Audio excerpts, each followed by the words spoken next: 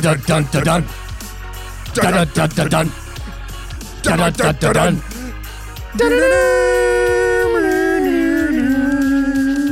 Keep it going, keep going. Welcome to the only podcast about movies. My name is Matthew Kroll, and this beautiful voice, Shahir Doubt. And this week we will be talking about the film Terminator Genisys, or how does it pronounce? Terminator Genisys. Genisys. I don't know. Every time I hear it, Terminator Genisys. We're not dummies, but every time I hear it, I can't help but think Sega. Oh, Sega. Well, that was when you turned on a Sega game, but in the commercials, in the American commercials, sorry, Shahir, it was extreme, and it always ended with Sega. Fun fact, in New Zealand, the Genesis was called the Mega Drive. But there was a Mega Drive here. Oh, really? Yeah, no, the Mega Drive is a different system than the Genesis. Okay. Yeah, maybe you didn't get the Genesis. Do you think the next Terminator movie should be called Terminator Mega Drive? Terminator Mega Drive, they're going back in time. What? Terminator Atari. Anyway, yeah, we're the only podcast about Terminator Genisys, and I'm really excited about that. I have a lot to say about Terminator. Because no one is talking about it, and I feel like it's our duty. We've been away for 2 weeks. Sorry, we've been very busy. And actually, if you think about it this way, we actually did 2 podcasts 1 week, so we're not actually behind. And also, you had a pretty good excuse, and something that ties in with this film in a very minor way. In a minor way, I was directing a music video over the last week, which involved robots. Not the killer kind. Right. Not the time-traveling kind either, and not the funny one-liner kind either. They were just robots that performed. And you'll see that maybe in a few months' time. Sure. So you were dealing with robots, and so that you're doing your own form of research before seeing this film, experiencing it, and then coming on to talk about it. That's what I'm going to say to make ourselves feel better. Also, guys, we still have, before we get into it, we have two new sets of movie tickets that you can get free for yourself to go see whatever film you'd like. Maybe this one, maybe another one. If you just email us at onlymoviepodcast@gmail.com and we like your response, we give them to you. It's real easy. Well, there's a little caveat to that, which is your game plan here, which I kind of like, which is that if you go see any movie, give us like a 20, 30-second review, record it on your iPhone, and send it in to us. Yeah, and we will put it on the show, and you'll be famous. Famous like us. Yeah. What's your name again? Yeah, my name is Matthew Kroll. Kroll. What was that? I don't know. I was the echo chamber for your fame. Oh, what's your name again? I get it. Real nice, Shahir. Yeah, that's what I do. Anyway, it's impossible to talk about Terminator Genisys without talking about the franchise as a whole, and obviously its ilk and previous sort of in versions. There are now 5 Terminator. There are 5 Terminator films. That's nuts. Yeah. And we've talked a lot about Terminator 2. Yes. It's obviously, I mean, you can't argue it's the best summer blockbuster and best, in my opinion, best action movie ever made.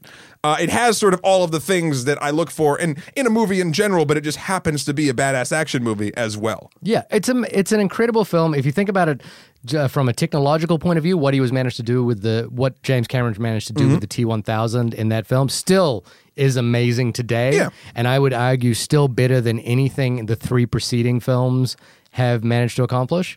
And then look at it from a storytelling point of view, is that he took a sort of a quick exploitational film that he made, many years earlier, and exploded everything about it. He didn't do a sequel just for the sake of doing a sequel. Right. Well, you could argue maybe that was the intention, but he really took that story and exploded it out and made it bigger and made it, like, to me, that's a sequel that has a reason to exist. Sure. Yeah, no, he took, and even if it came from a place, I don't know if it was something, a passion project that he wanted to continue, or if it was a studio being like, we need a big action movie. Let's do Terminator 2. Like, I don't know, like, where it sort of came from, but either way, he took what could have just been a cash grab and he's a real filmmaker and turned it into a real film. And some might argue too that Terminator 2 is kind of the baby that helped push along the sequel-itis that we're all sort of feeling. Probably. Because it took an average sort of horror sci-fi movie that's very good in its own right, but it wasn't like, it didn't blow open the box office when it was released, and turned it into this crazy special thing, so that I think studios started seeing that and like, wow,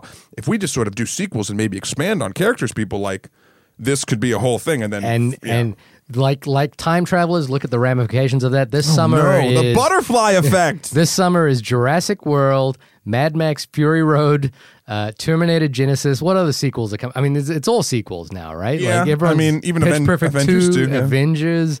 it's all about sequels now. There's, very few, like original properties. And this was actually a little quick, so we were talking about we were away for a week. I did actually see a second movie, and I'm going to give a quick 30-second review of it. Oh, go for it. Inside Out. Go see it. It's awesome. It's a return to form for Pixar, whose films had been waning of late. It is smart, entertaining, thrilling, and it does something amazing, which is it takes a really unique idea and manages to turn it into a whole story. There are problems with it that I would love to discuss on a later podcast, but I'm not going to get into that. Inside Out. Go see it. Oh, I'm sorry, Shahir. Does it have Arnold Schwarzenegger in it? I think there's an Arnold Then I joke. don't give a shit. No, I'm sure it's wonderful, and I do want to go see it. You should see it. It'll warm the cockles of your heart. But that's a movie for kids, and let's No.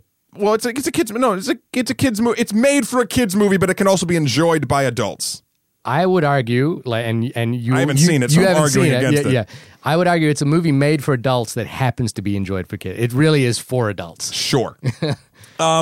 But let's talk about real quick. So Terminator 2, we talked about how it was special to us, and it's something that it holds up today. I think that's an important sort of Oh, without a doubt. caveat. And it whether I really feel like you could show it to not a kid because that's too young, but also I think I saw it when I was 11. Yeah. I think I'm a little bit older than you, so Yeah. I probably saw it when I was 12 or 13. Terminator 2 was the first film I ever cried at. I didn't know movies could make you cry. Wow. No, definitely not the first film I cried at. I don't think I cried in it, actually. I did. When Arnold gets lowered into the whole thing, I don't know. And also it might have to do with my dad has especially in his younger days had a very sort of Arnold-esque presence to him. So it was very this is a dad father son movie, which it totally is, but it rung true for me.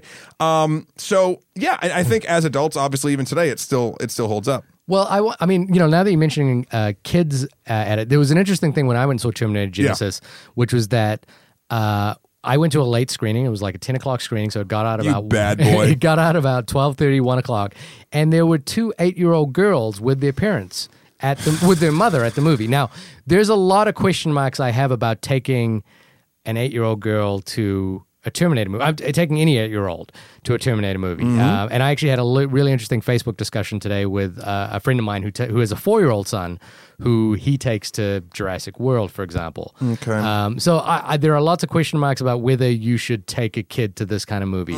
But I know you and I both saw Terminator 2 probably at an age that we were too young to see that film, right? Here's the thing. Yes, but also I don't think... kids are all different. You can't say a 7-year-old can't see it, but an 8-year-old can. Yeah. I have no problem if you're a parent and you want to show a kid a movie and then talk with them about the movie and, sort of have a dialogue and don't just have it be whatever. Don't take a kid to a harder movie sort of like this if you can't find a sitter. That's bullshit. Yeah. If you believe that you want to show them something you like and sort of experience it and explain it to them, that's one thing. Yeah. But and also this is bigger for me because I don't have children. Yeah. You need to make sure that your child can handle being in the theater for that kind of movie or in general. Because if they can't, then you don't bring them to the fucking theater because you are ruining the entire thing for a ton of other people in the thing. Sure. That is an issue. But these girls were quiet. They were well behaved. I didn't notice them until after the movie. I see. To that point, the conversation I was having with the friend of mine on Facebook was interesting because that person was saying that their 4-year-old had seen The Dark Knight, for example, and was totally fine with Heath Ledger, the scary Joker, was totally fine with Jurassic World with dinosaurs eating people, but saw Inside Out this week and didn't like that because it was too sad and didn't want to talk about that because it was too sad. And I thought that was a really interesting. That was a really interesting thing because that film, Inside Out, is an emotional gut punch. Yeah. And for a kid to respond to that without really disliking that experience, but being able to absorb violence in that way is it's problematic. But again, not every kid is the same. Every kid is a different kid. I also think there are points there's bits of that are deeply troubling and also kind of calming in a sense that it all breaks down to the parenting. If you're talking to your kid about it, then and they don't have a problem with a scary character or violence or whatever, that's great. They shouldn't. You could talk to them about it. I don't want them to be desensitized to it, but you should have discussions. Whereas I'm really kind of sad that if something is sad and not easy to talk about, that too isn't also being sort of brought to the forefront and still talked about with your kid. Like, violence shouldn't be easy to talk about, but you should still talk about it. Sadness isn't really easy to talk about, but you should talk about it. Yeah, I mean, I'm not gonna sit in judgment of this person. No. They're a friend, and it's also Facebook. So yeah, it's Facebook, and like I say, every kid is different. Every kid has a different response to a film. But I guess my main takeaway that I thought about as I walked out of the film and I saw these 2 8-year-old girls was that it's potentially a disservice to take an 8-year-old to a film like this, which is full of violence, in a profound way. Mm-hmm. That's one thing, and we can kind of go backwards and forwards on that, and I'm 50-50 on it as well. My biggest thing is I think we're doing a disservice to these kids by giving them films like Terminator Genisys, which is not a good film. Whereas when you and I went to films, like we had Jurassic Park and Terminator 2. Now these kids have Jurassic World and Terminator Genisys. Now, that's not to say every film needs to be good. You and I both talked about Masters of the Universe, which is a bad film, but we both enjoyed it as kids. So I don't think it's a bad film. Masters of the Universe? I don't think Masters of the Universe is a bad film because it's enjoyable. That's where our things. That's where our opinions you and I, differ. Yeah. If there's an overrunning theme to this podcast, it's your and I approach of course. to those kinds of films. Mm-hmm. But I think if these kids are growing up on Jurassic World and Terminator Genisys, then I think that's a sadder indictment than an 8-year-old going to a violent movie. I don't think it is, and here's sort of why. When I was, this is hard to say or quantify, and maybe you're absolutely right. My sort of initial gut reaction to that statement is, one, it kind of sounded like an old man. I am starting to sound like an old man, but yeah, it used to be better back in my day. I remember when there were silent films. No, but I think there's a lot of validity to what you're saying. I think when I was younger, maybe because, like, say, Terminator 2 was so good. And it still holds up. I think that maybe, I cried at it and I had an emotional reaction to it, and I'll always remember that, and that's like a thing for me in my film. And yes, is a Terminator Genisys going to do any of that for a kid these days? No. Yeah. But I'm going to go sort of on the other side of it and say, when I saw Jurassic Park as a kid, I wasn't gleaning the deeper meanings that maybe I was gleaning in Terminator 2 because it was a little more fantastical and it's a little harder to follow. I mean, if you're looking at the theoretical, the higher brain level of what Jurassic Park is, than what the higher brain level of Terminator 2 is. Yeah. I guess I'm just... So wait, hold on, let me just finish my thought. So basically what I'm saying is, Jurassic Park says a lot. Yeah. But when I was a kid, I didn't give a fuck. I wanted dinosaurs, and I saw awesome dinosaurs and kids being chased by them, and I could experience it and whatever. I feel like kids are still getting the same experience out of these, for the most part, out of these new ones. However, they will not have the joy that of growing up and watching them and being like, this film is saying so fucking much. Like, this is amazing. I enjoyed it so much when I was younger, and now I'm enjoying it on a whole new level. These films won't do that, but I think they can still have the joy initially. Yeah, I agree with that. I think every kid is different, and there is joy to, and I guess my point with the Masters of the Universe thing was that there is joy to be had in watching films as a kid, right? What I do think is sad, just taking those two franchises as examples, is that Jurassic Park and Terminator 2 are films of a lifetime. By very talented, one in a million kind of filmmakers. I feel like Jurassic World and Terminator Genisys are sausage factory films. But also look at it this way. We also have films that kids are going to look at as their childhood films that are not these franchises that are going to do this. Frozen is going to be a benchmark. Yeah. It's brilliant. Yeah. And the way it takes the whole Disney process and flips it on its head and makes it work and makes it feel original and fun and good and has some positive things to say. It's a great film that kids who watched it when they were young are going to watch it and see all the things that it did, all the subversion that it did, and it'll still hang in that balance. Even to the point, and a lesser point, but something similar, Guardians of the Galaxy is now Star Wars. For kids. It kind of is. Like, there's the Clone Wars cartoons and a bunch of other shit, but now Guardians is like the quintessential space action opera thing. Sure. And look, I mean, it's until the new Star Wars comes out, the prequels weren't doing it. Yeah.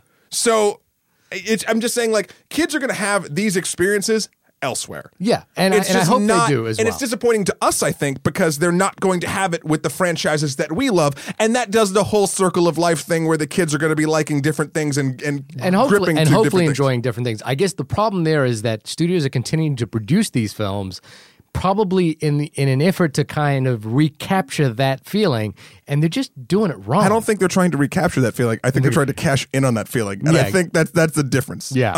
But hold on. We've been talking for about 16 minutes now, a little bit less, about all of these sort of bigger ideas. We should, since we're the only podcast talking about Terminator Genisys. Let's tell you a little bit about Terminator Genisys. Let's talk about Terminator Genisys. You want to give us a synopsis, if you will? All right. So Terminator Genisys basically picks up where Terminator 1 started, but from the point of view of being in the future. So if you recall Terminator 1, John Connor, the savior of the human race. Savior of the human race, the guy who is going to lead the uprising against the machines, sends a human being by the name of Kyle Reese back into the past to protect his mother in 1984 because the machines have sent a Terminator back into the past to kill his mother, and therefore in present day 1984 a battle between man and machine continues.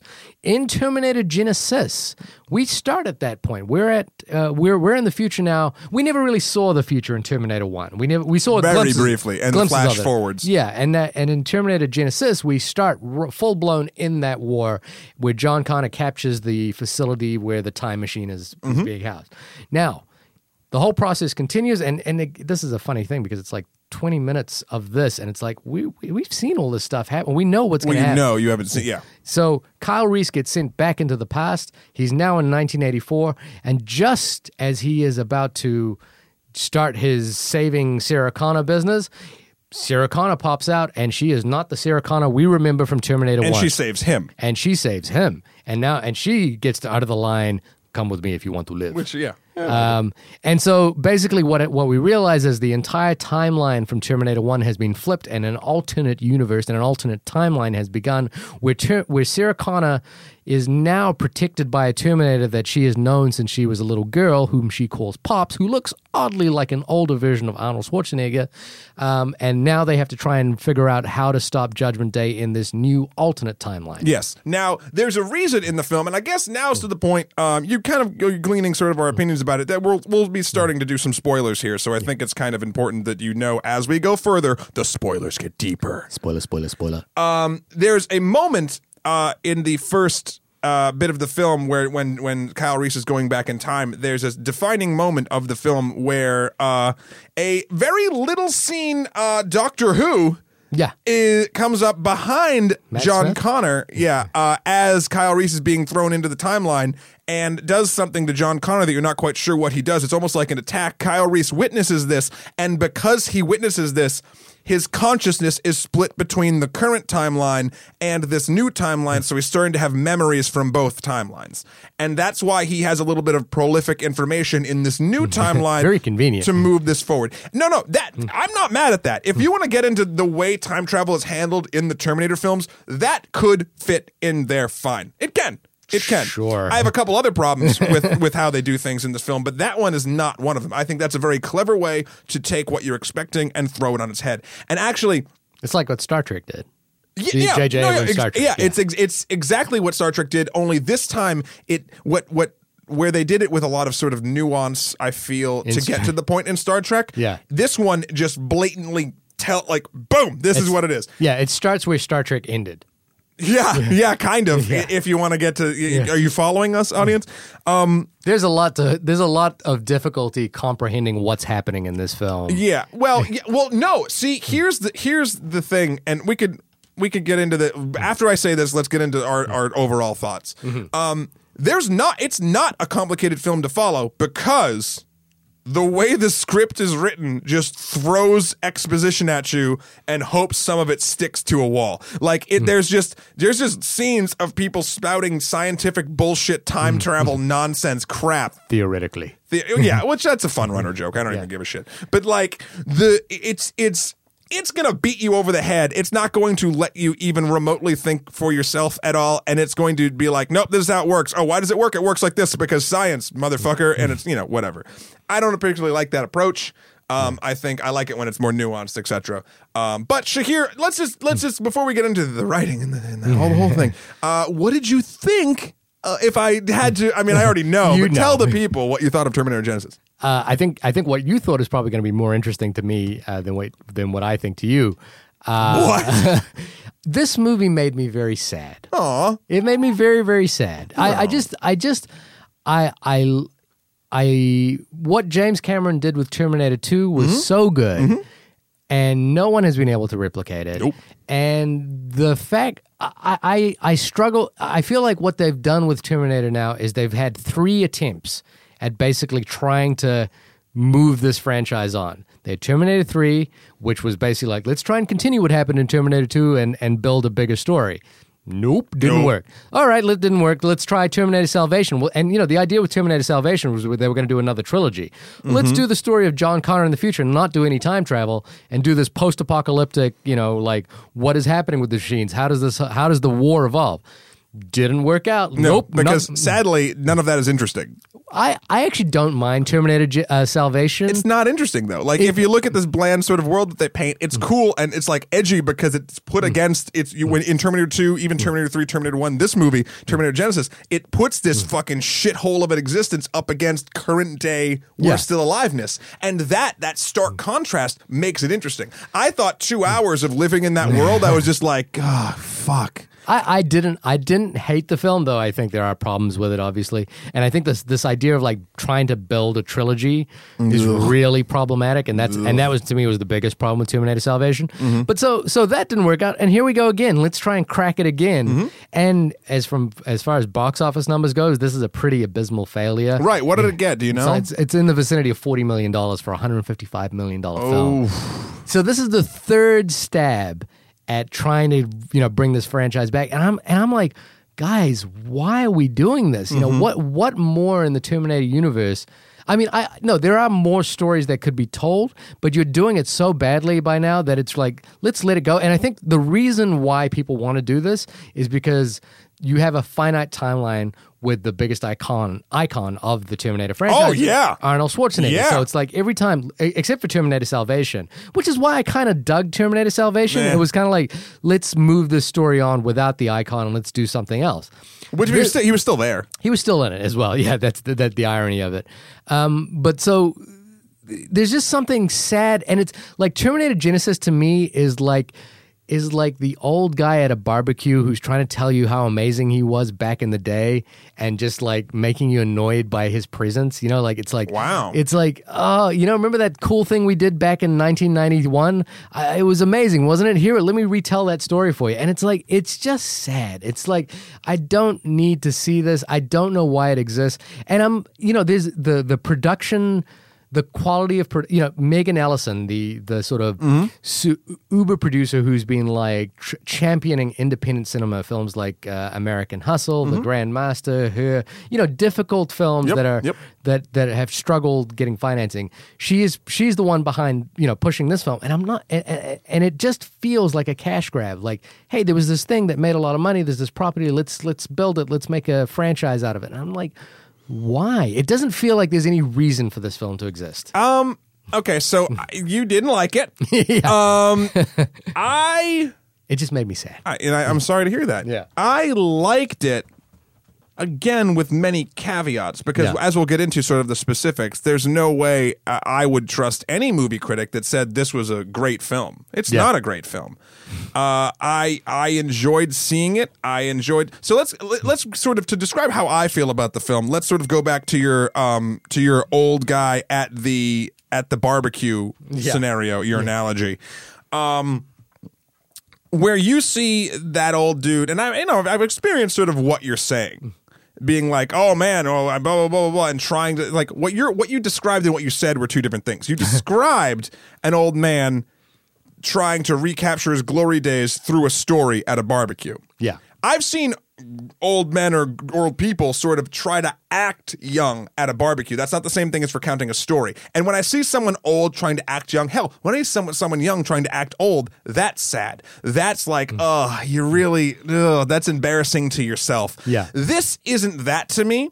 You're absolutely right. The reason this exists, one of the main reasons, is because we only have so much time where Arnold Schwarzenegger can play the Terminator. That's what it is. And I see, especially, and I'll go on point on this, I really liked Arnold's Terminator in this movie. Now, again, it's not going to pull the heartstrings of the way Terminator 2 did for me, or still does, but it's one of those things that because the character of his Terminator in Terminator 2 was such a iconic sort of thing for me, and it could be the nostalgia bug too, is really helping me along, but it doesn't change the fact that I will still go see and enjoy, for the most part, a film with this character or a character that's similar. We're not quite sure, whatever. Like, they did enough explanation in the film for me to be like, oh, that's why he looks old. It made enough sense that the flesh in the Terminators is still it's human flesh, and it's still gonna age. That's fine. Yeah. And I really like seeing him be the Terminator. And as long as the film is, to me, good. I would love it if it was another prolific thing. It would be amazing. But as long as the film is serviceable. And I know you don't like hearing that sort of thing, but as long as the Terminator film is serviceable and it has Arnold Schwarzenegger being fucking awesome in it, then I don't care and I like it. I don't love it, I like it. Yeah. And I think there's room for it, though I do agree back when what you said. It is, I would love for the Terminator franchise to be something that kids look at and can grow with like we did. Yeah. But I also realize that that's not going to be the case. It's not going to be the case, and it just feels like there's no unique voice. Like I agree with you. I like seeing Arnold Schwarzenegger play the Terminator. But the thing that made that good was that, Arnold Schwarzenegger isn't the greatest actor in the world. He's pretty good at doing what he does. No. And he's the best. The thing about James Cameron was he brought out the best in what that character was. He put that character in a great film. He brought out the best in Arnold Schwarzenegger because he did True Lies too, right? Which is a film I don't love, but you get it. Fuck you. That movie is awesome. That movie is awesome. Again, but he plays to Arnold's strengths. He does in play the movies. And I would argue a True Lies, which is a film I don't love, at least that has passion behind it. At least that feels like he's going all in. Sure. It feels probably a little. The thing to me is it feels like it's a dated film, even when I watch that. But I still feel like James Cameron is pushing the boundary of what can be done.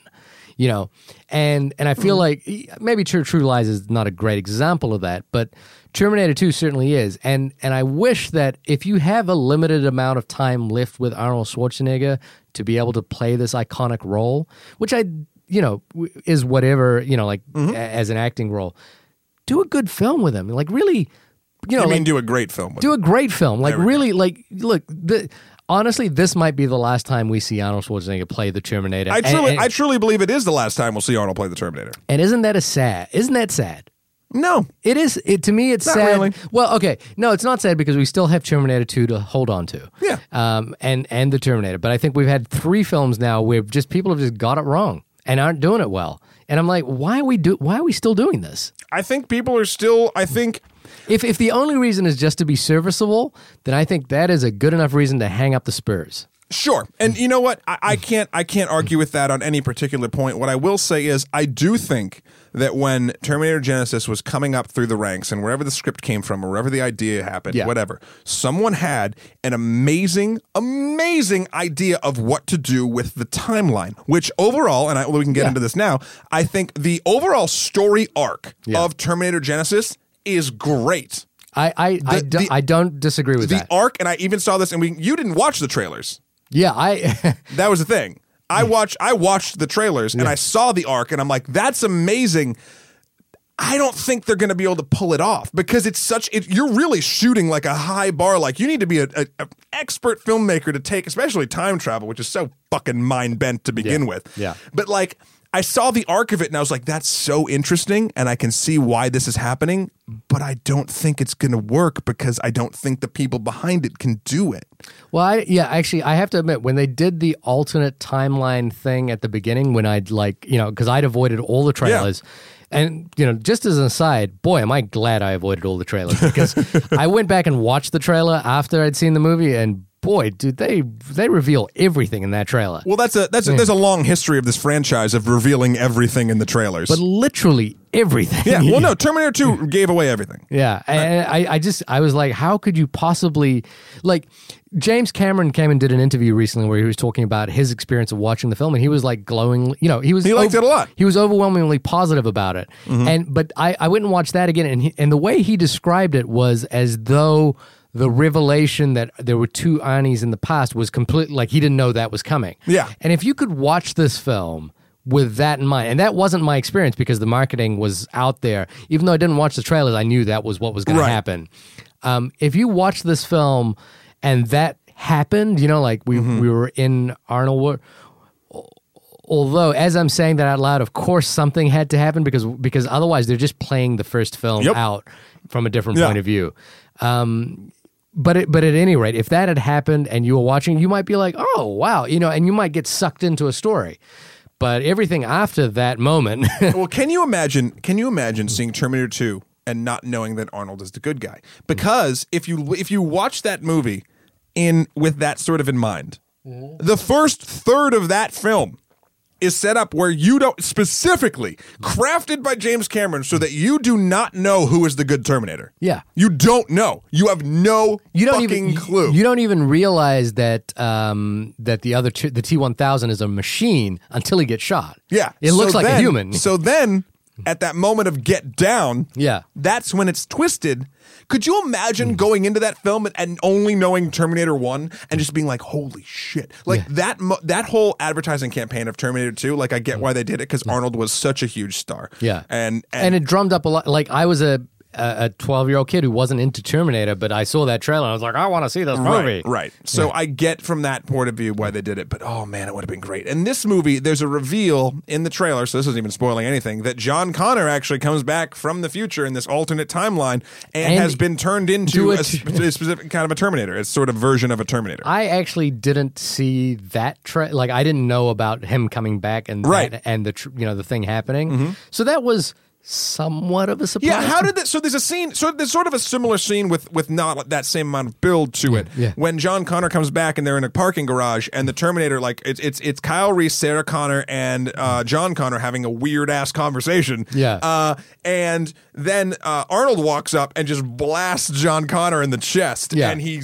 hits the ground and he starts bleeding out, and people start freaking out. How did that moment hit you before the twist where the blood starts turning all digital and whatever, and he comes back to life? I didn't know that was going to happen, but it didn't surprise me in any way. Like, at that point, I had kind of gleaned that this wasn't a film of quality, and I wasn't, and here's the thing. Think about the scene in Terminator 2 when Sarah Connor and John Connor had their first moment together. Yep, in the hospital. No, even after that, when they've escaped from the hospital and they're together and she's checking him for bullet holes. In the car? Yeah, in the car. And like John thinks she's coming in for a hug. And she holds him for a second, then she checks him for bullet holes and starts going into a crazy thing. And there's so much subtext to their relationship at that point where, there's so much resentment on his side for her going nuts and abandoning him. It's such a there's so many layers to that scene. This scene where Sarah Connor is confronted with her unborn child as a grown man has none of that subtext. There's nothing special about it. They're just like, oh, hey, it's you. But here's the thing, and now that we're sort of talking about it, this is the sort of difference and why the characters in this film in those moments are sort of, no matter what we do, set up to fail in our eyes. Think about it this way. Yeah. We have all this knowledge as an audience member in movies that we've been watching forever, where we've had that moment where Sarah Connor in T2, why there's so much gravitas is she actually gave birth to John, raised him for a while, didn't go insane, but was called insane, then got him ripped away. Now he resents her. There's this whole thing. Let me finish this thought. Yeah. And then now this is just Sarah Connor in this timeline knows her son will grow up to be the leader of the resistance. So she knows he's important. Yeah. But she hasn't had him yet. So, okay. Then she meets a dude that's like, oh my God, it's your son. And she has a little bit of an emotional response as you kind of would to meeting I'm saying a little bit, she looks confused and concerned and says, John, whatever. And then she reacts when he gets shot, and then whatever. I'm not going to defend the writing of this film and how that moment is sort of portrayed. What I will say is there's so much gravitas from an audience perspective for that moment because we've lived with these characters in multiple iterations for over 25 years. Yeah. Okay?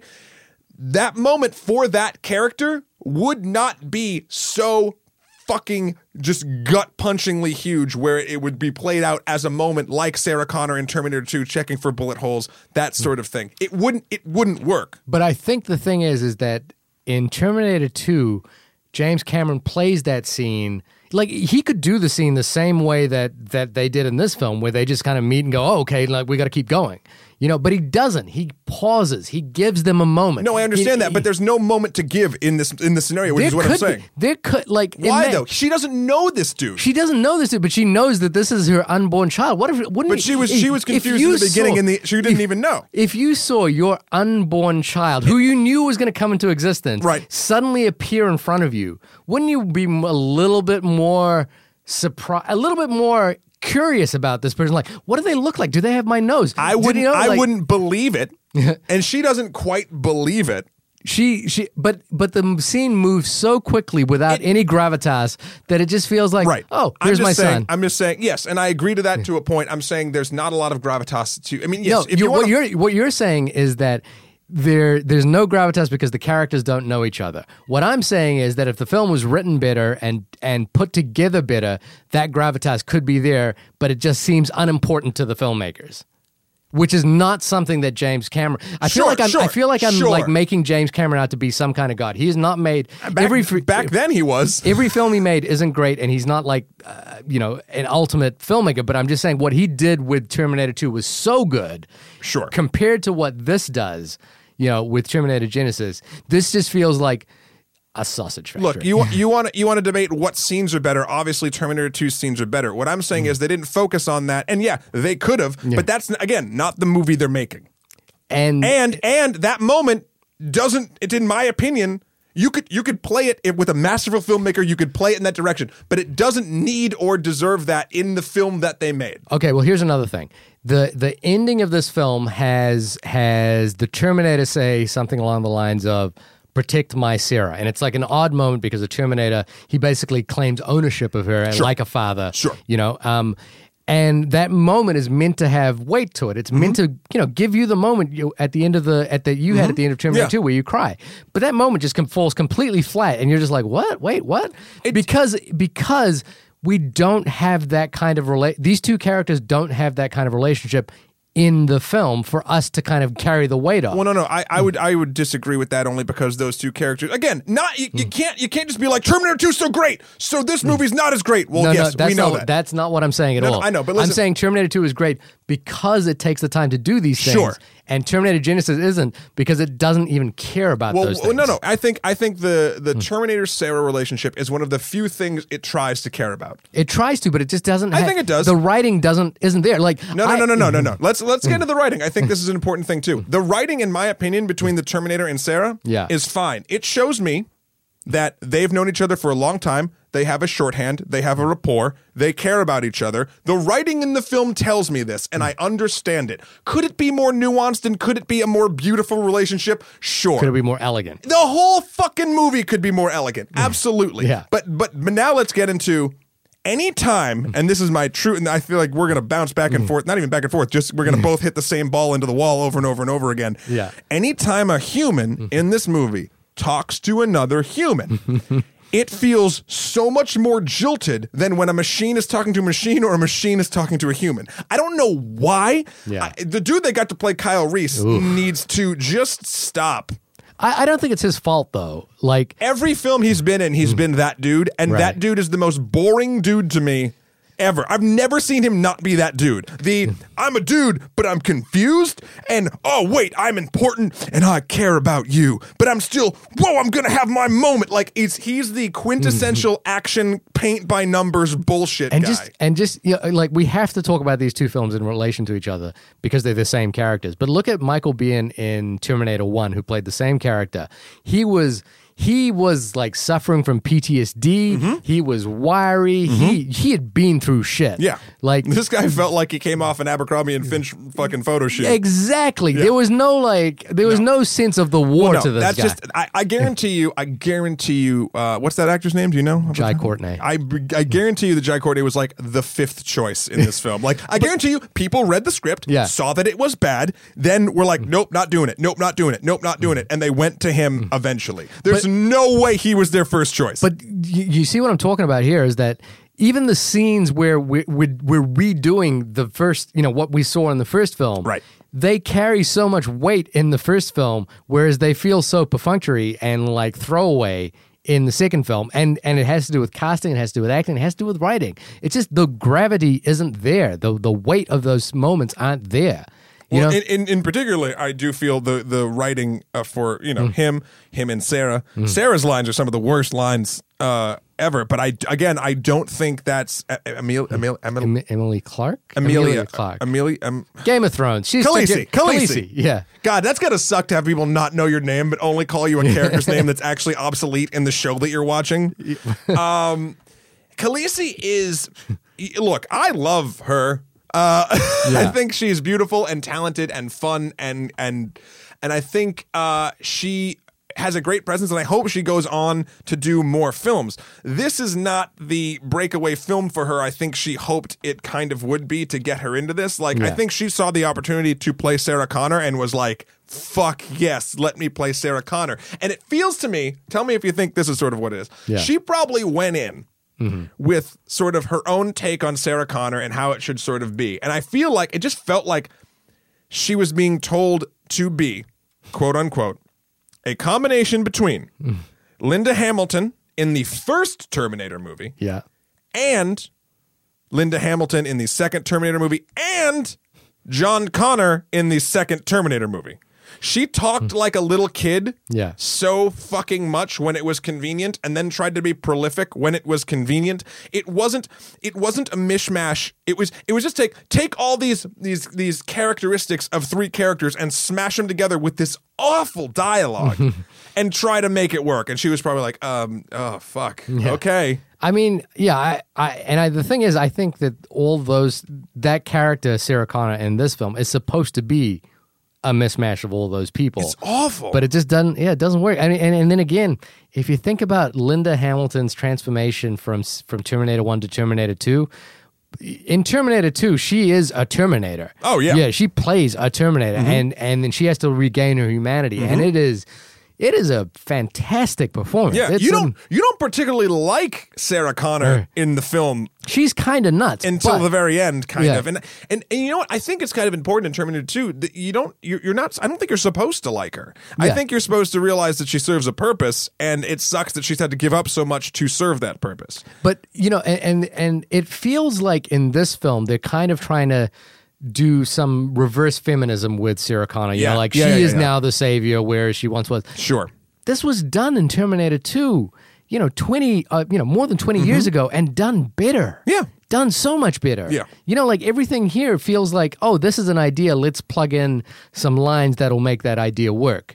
Well, yeah, but they're the awful lines. Yeah, they're awful lines. Yeah. It just doesn't work.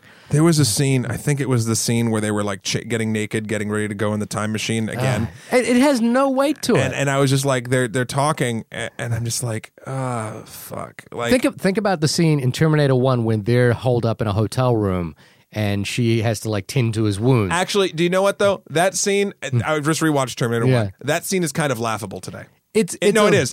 It really is. Like, it's not as laughable as that, but you go back and you look at that scene and all of a sudden she's like super moony-eyed and like, I care so deeply for you out of nowhere. Right. It might have dated from, was it 1986? Something like that. 7 with that? Yeah. But it's still like the intention of that scene carries way more weight. And I will say like in here it feels like teen idol version of and like they have no chemistry together in this film. And Kyle Reese and Sarah Connor in Terminator 1 had chemistry. I don't think the moment that they had in the hotel room was earned as well as everything was earned in Terminator 2. Yeah. But whatever. This film, back to Genisys, is just fuck, man. And this is maybe you can enlighten me on this, Shahir, because so this film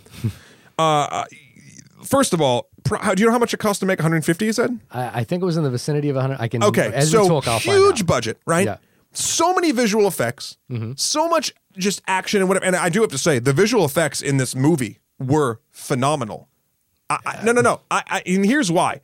Everything to me felt like it had weight. Sure. And I'm sorry, in every film, even this summer, and no, you're going to crucify me for this. Mad Max, while it had the best art style I've seen in this film, and the special effects were phenomenal. Yeah. This movie, in its own style, again, I don't think the style is better than Mad Max. I'm saying the VFX done in this movie overall, I feel are better. Like from a purely technical aspect of it. But in that helicopter scene? Which way? You know what? It's funny. I went to the bathroom during that helicopter scene, so maybe that's fucked up. That helicopter scene Was it bad? It's one of those things where like defying physics. Gotcha. Yeah. Okay. What I'm saying is, but like every robot, I guess what I'm talking about is sort of robots fighting and Yeah. all that stuff. Like it felt to me like, wow, this is in the world. Everything felt weighty. Transformers films haven't been able to do it. I think Terminator Salvation was surprisingly good in terms of Yeah, VFX. no, that's true too. You know what? The only other film I've seen where robots are portrayed with some sort of weight is actually Real Steel. Right, yeah, I know you love that movie. And so, like, I don't know. Whenever VFX feel like they're really in the world to me, that buys you so much cred with me. Yeah. But going back to, so this is what I want you to sort of clear up for me because, you know, you're a filmmaker as well. How is it that $150 million of pure VFX muscle and splendor, and you have to say, someone loves this franchise. Someone does in this process. A lot of people in this process of making this film must love it. How can the fucking script, the first thing that is done, get so just be like, yep, this is it? How can that be so fucked up when it's the fucking skeleton to this giant monolith of cash? Like, what? That's the easiest part to fix. Give that fucking script to a filmmaker or a writer that writes well for 2 weeks. Wait 2 more fucking weeks for them to clean that shit. Same story, same points, same everything. Give it to a fucking writer. Like, why can't they do that? That's what makes me angry about this film is you change the dialogue. Yeah. You have a fantastic film. Yeah. You need a real filmmaker at the Why? helm. Why? You need a writer. Yeah. Or maybe, you know what? Maybe you're right. Maybe the script, who the fuck knows? Maybe the original script was brilliant. Yeah. I mean, I think the idea is great. It just, that's what gets me. You know how you said you were sad? That's what makes me sad about this is that one step that is, I'm not saying good writing is easy. I'm saying in the grand scheme of the collaborative process, that's easy to do in the beginning and then make everything else around it. Look, as a filmmaker, it is hard to do. And it's hard, you know, like there's a lot, I can imagine even James Cameron had a lot of pressure to like meet a deadline, to serve studio notes, you know, to kind of, and maybe the thing is that his particular talent is that he's good at like working under that pressure and coming up with great stuff. Yeah. Whereas this feels a little bit like there's a lot of studio pressure to get this film made. I know there's a timeline on when they can make these films because the rights revert back to James Cameron. Oh, really? Yeah. So that's interesting. So there's a timeline pressure. Do you think he'll do another Terminator movie? I don't think he will. I don't think he will. No, either. he's in Avatar land now. Yeah, whatever. But so, you know, it feels like bowing to that kind of pressure and you know, like 100, you know, these movies have to come out really quickly now. And I remember reading an article a while back about VFX companies complaining that they called it the War of the Worlds effect because War of the Worlds had amazing visual effects and they were done so quickly under such a tight timeline. And what every studio that worked on every VFX house that worked on War of the Worlds said, well, the difference there is Steven Spielberg knows what he's doing and interesting and knows how to use a visual effect. So the reason the visual effects in that film work is that they use sparsely and well. Whereas now, and there's a really interesting video that came out on Vimeo. It's called the Weta effect. Now, if you don't know, I watched that. Yeah. Where we talked about the Hulk. It talked about the distinction between visual effects as they were emerging. So, for example, the T-1000 to where it is now. And the really good example is in this film, we realized John Connor is a Terminator, you know, like, you know, is a new breed of Terminator. And every Terminator film since T2 has been like, let's introduce a new breed of Terminator. Yeah, which is neat. You know, the Terminatrix or, you know, there was a hybrid in She Terminator. grew her boobs. there was a hybrid in Terminator Salvation. When there's no magic to John Connor's Terminator, where, you know, like there's no like, oh my God, that I've never seen that before. It's kind of like right. You've seen it in something else before. Like I liked it. I liked this sort of nano-magnetic sort of being. Like magnetism was kind of his thing. It was all a bunch of tiny little parts. Like I like that. Yeah, and it's a natural progression from liquid metal. But were you in awe when you saw it? I was in awe when they did clever things with it. For instance, I thought the MRI scene when they trap him in an MRI was really smart and good. Like I thought that moment, because they were in a hospital and you were working with what they got. Like I think that moment was great, and it helped pay off sort of. And pay off is a loose word, but helped sort of explain the end of sort of why things happen. With physically with that Terminator and how he interacts with things. So here's the just from a writing point of view, and you can go in any direction with this. That happens right the second we find out that he's a robot, right? Like the very first second. So it's like he's a robot in a hospital who happens to be next to an MRI, a magnetic resonance imaging system. Well, I'm trying to remember. They find out about it in the parking lot. I don't remember how they got back into the hospital. I think it happened right in the hospital. And what I'm saying is, like, think about that. So they're like, oh, we found his. They find his weakness right away. Whereas think about in Terminator 2. Again, I'm going to harken back to that. He's a liquid metal thing, and it's only through this liquid nitrogen thing that happens at the end that they start to figure out some of his weaknesses, and it comes right at the end of the film after they've tried a bunch of things with him. I will say this, and please correct me if I'm wrong. The liquid nitrogen is a little bit convenient. Well, it's also convenient, and them crashing into a steel mill off the highway is a little convenient, and that they had. This is what I like about Terminator 2's ending. While everything is convenient, they still went into the entire plan that they had not knowing how to deal with the T-1000. Yes, he sees them blow him up when he's frozen. Yeah. They don't know he's going to come back, but he does. Okay, great. That's another cool, like, aha, monster's back. Yeah. Like, I like that. That's good. Then there's the moment, like, here's the thing. They don't really know if liquid steel is going to kill him. Hell, they don't really know he's going to fall into the liquid steel until the last moment. Yeah. They just get lucky liquid steel kills him. The way that the film sets up the parameters of what the T-1000 is and what he can and can't do over time, like, really helps us when we get to that scene, because you're like, oh shit, there's liquid nitrogen here.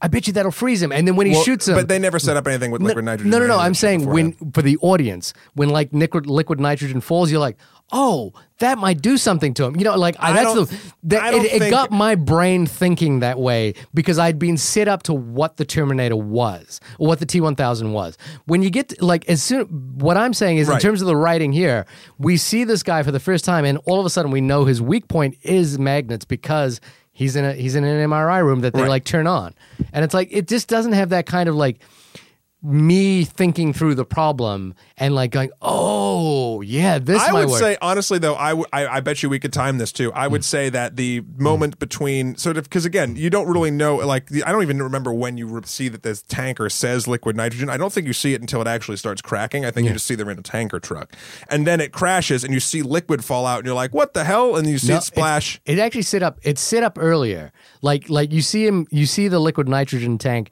Because I've looked at this film from a writing point of view. The liquid nitrogen tanks, they pass it on the highway. Then the driver stops and gets shot by the T-1000 and taken over, and then he drives it along. So it's not like it just comes out of nowhere. Sure. I'm saying, but like liquid nitrogen, then you don't know what's going to happen with it. Yeah, you don't. No, you don't. And it could have gone in any direction. I'm saying the time between when the stuff hits the T-1000, you start sort of seeing him, what it does to him, and the time where you find out John Connor's a Terminator, and then you see the MRI thing. And again, Terminator 2 does it better, but I bet you the timing is pretty similar. I feel like the amount of time that the film sets up the rules and parameters of the T-1000 to get us to the liquid nitrogen scene is better. Okay, sure. Yeah, sure.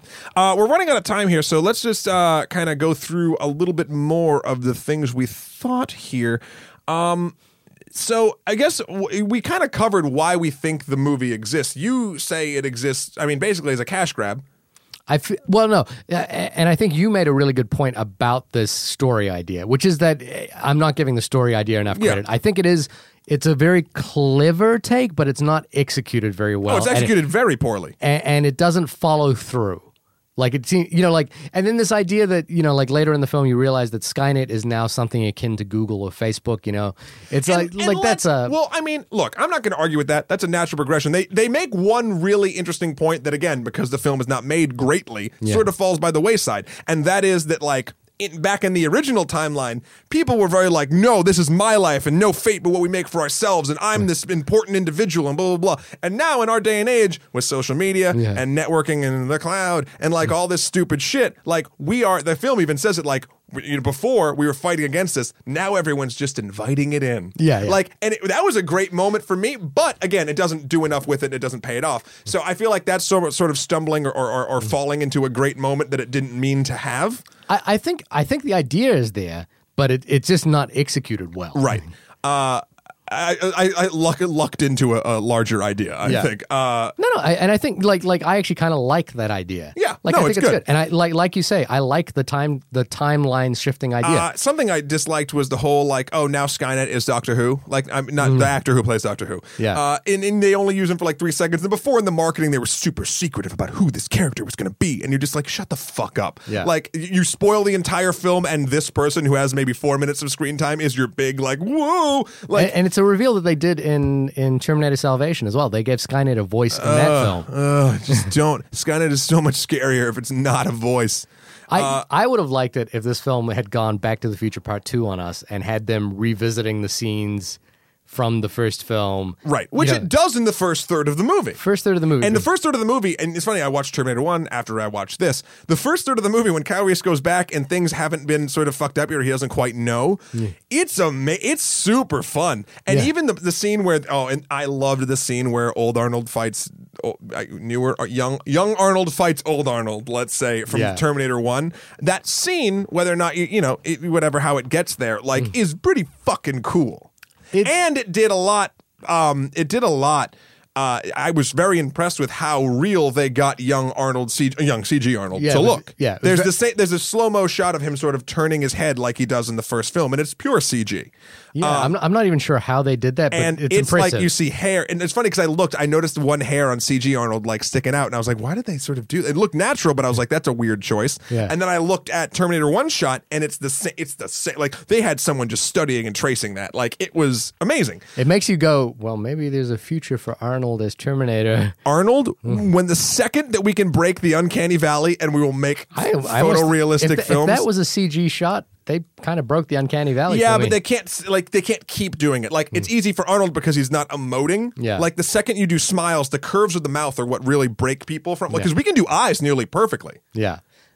So yeah, it's. I mean, I do think that stuff is kind of interesting, but again, it's not given the weight. I do like your idea of sort of Back in the Futuring it and sort of like going in, but then there's like multiple versions. I don't know. I mean, yeah. Look, this film jumps. So they go, okay, 1984. They suddenly like do what they need to do in 1984, and they're like, let's go to 2017, and it's like.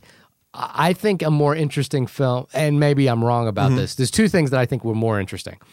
And maybe the Sarah Connor Chronicles did this, and I don't know. And there's a throwback to when they go to 2017 being thrown into a highway, naked, whatever. That happened in Sarah Connor Chronicles, and I really hope it was sort of like a moment, like a throwback to it, because I really liked the Sarah Connor Chronicles till the end. I didn't see the Sarah Connor Chronicles. It's really good. First season, watch it. Okay, but I liked the idea that that Sarah Connor was raised by a Terminator. It's awesome. Is that in the Sarah Connor Chronicles? Nope. See, now I kind of wish that they'd done that film. I know, that'd be fun. Do that film. I'm more interested in seeing, it's kind of just alluded to, and I'm like, I don't care about this John Connor, Kyle Reese thing. I care. The film's like emotional punch is Sarah Connor and the Terminator. And something where it lets that emotional punch fall flat, I think, in this film is they... In a, and we'll get into this in a second, but in a grasp to make this into a trilogy, they leave us with a couple very important hanging questions. One, why or who sent Arnold back to Do you think the film sits? It basically asks that question, but it doesn't. No, they're leaving. It doesn't set it up. Does it set it up in a way that makes you go, I really want to find that out? Yeah, because I was watching it and I was saying to myself, if they don't pay this off in this film, I'm going to be so fucking pissed. Yeah. And they didn't, and I was pissed. Yeah. Like, I think that's very important. And there's another T-1000 that we never see in the backstory fighting whatever. And yeah, whatever. Here's the thing. I have a theory about it, and if they do this, I will be so fucking mad. Yeah. If they pull a goddamn Matrix and make it so Skynet fucking sends the Terminator back so it has to do this infinite loop of this is how the universe has to be and bullshit, I will fucking flip my lid. Like it's see, that's the problem with time travel stories, especially ones that are so long, 25 years in the making. Even when you reboot or sort of side boot, as these sort of things are, you fuck up. Like time travel, because it's so theoretical, yes, you can do anything you want, but also because you can do anything you want, God, it can get really fucking stupid. Yeah. Anyway, so let's just talking about sequel building and all that crap. Like they have a mid-credit scene, which means nothing. It just like the Skynet building got destroyed at the end, but then oh my God, this movie ends on such a like who cares kind of note. If they just figured out a way to tell me who sent Arnold back, I would be like, great, they did it, yay! Like at the end of this film, but instead they're like, we've got to make a sequel. Well, you got to want to come back to see it, right? Right? Am I right? Yeah. You want to see more of this, right? No, I don't. That's my old uncle again, and that's where I will agree with you. I don't want to see more of this. I want to see more Arnold as a Terminator when we can. Yeah. But I don't want to see this. I don't want to see what happens next with these particular characters. Again, I think maybe given a different director, Khaleesi Sarah Connor could be something special. I think Kyle Reese, the actor, again, I'm sorry, but he's fucking terrible. And the writing, they need a new fucking writer. Like whoever came up with the concept of this, kudos, because it's a fun concept. It's just I can't even say it was delivered poorly. The concept wasn't delivered. It says, look at this cool thing. You're not going to get it. Yeah. And you're like, fuck, but it's right there. I can almost, nope. Let's talk about bullshit timelines and try to get people naked in a room together. And you're just like, fuck. Oh, let's get young Kyle Reese and all. God. It feels like filmmaking by committee. I don't know what absolutely. I don't know what the politics of it were, and this is not to suggest that Terminator 2 was like an auteur, driven thing. Who knows how it all happened? Here's the thing. But this does feel like filmmaking by committee. I absolutely agree. I think the only way you make a film like Terminator 2 is by being such a strong presence. And some people have said James Cameron is an asshole. Yeah, I've heard that. I don't know. But when you have this power and this sort of just, this is my fucking film, you sons of bitches. Like, you need that sort of love and sort of mama bear mentality to really make something so ridiculous as the Terminator mean something. Yeah. And this film does not have that. No one, the director, the writer, whatever, it doesn't feel like any of them could claim ownership of this at all, because you're right, filmmaking by committee. And I think it just feels that way. And I think a lot of films get past that somehow, but through, like a Charlie. I don't think a lot of films do. The reason Mad Max was so good was because it was his fucking movie. But George Miller invites a lot of collaborators who have a lot to take part in that. And Terminator 2, you got to argue, Stan Winston is as big a collaborator in that film as James Cameron. I don't mean filmmaking, and I don't think you mean it as well, filmmaking by committee, as in like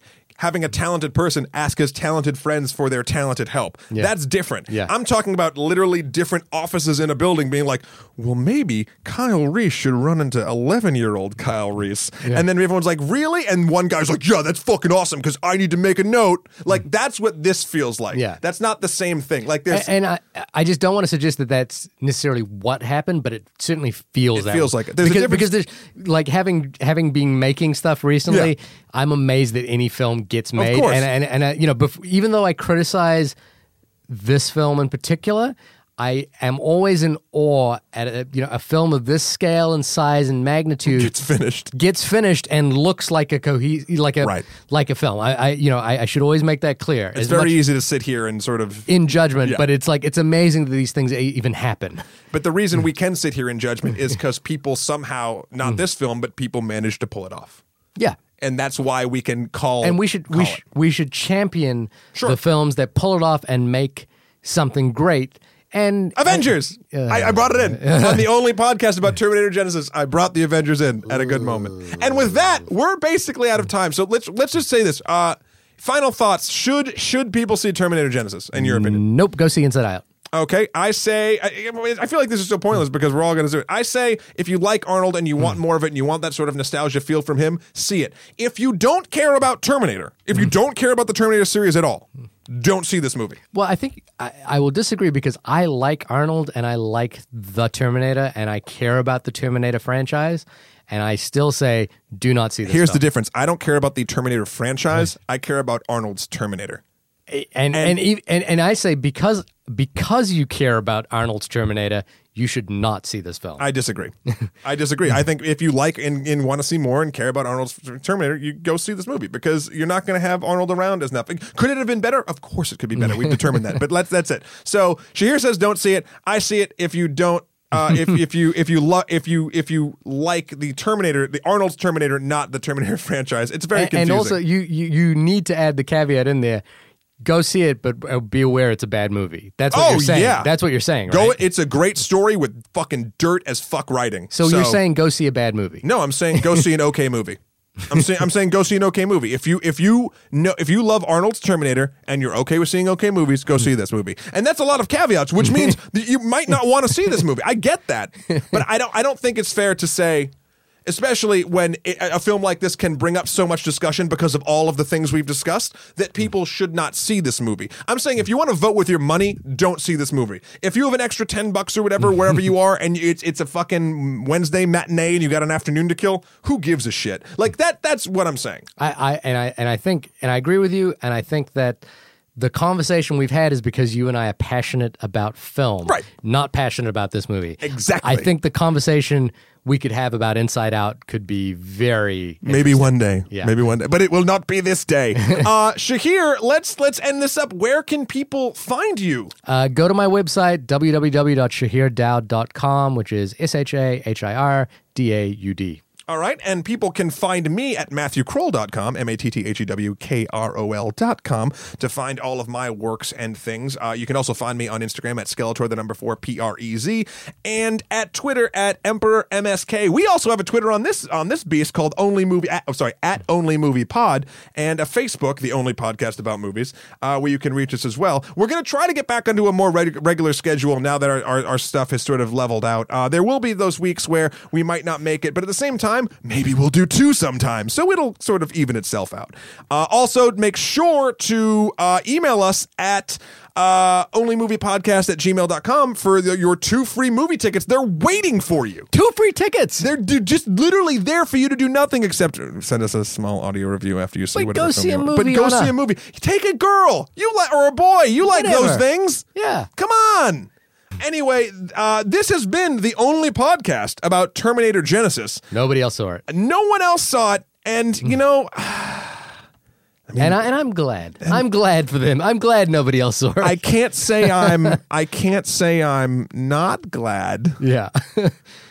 Anyway, let's. Are we sad? Are we crying? Are you crying? Are you melting? And is your thumb up? And you're crying? Dun, dun, dun, dun, dun. I know now why you cry. Dun, dun, dun, dun, dun. And it's because James Cameron did not direct this film.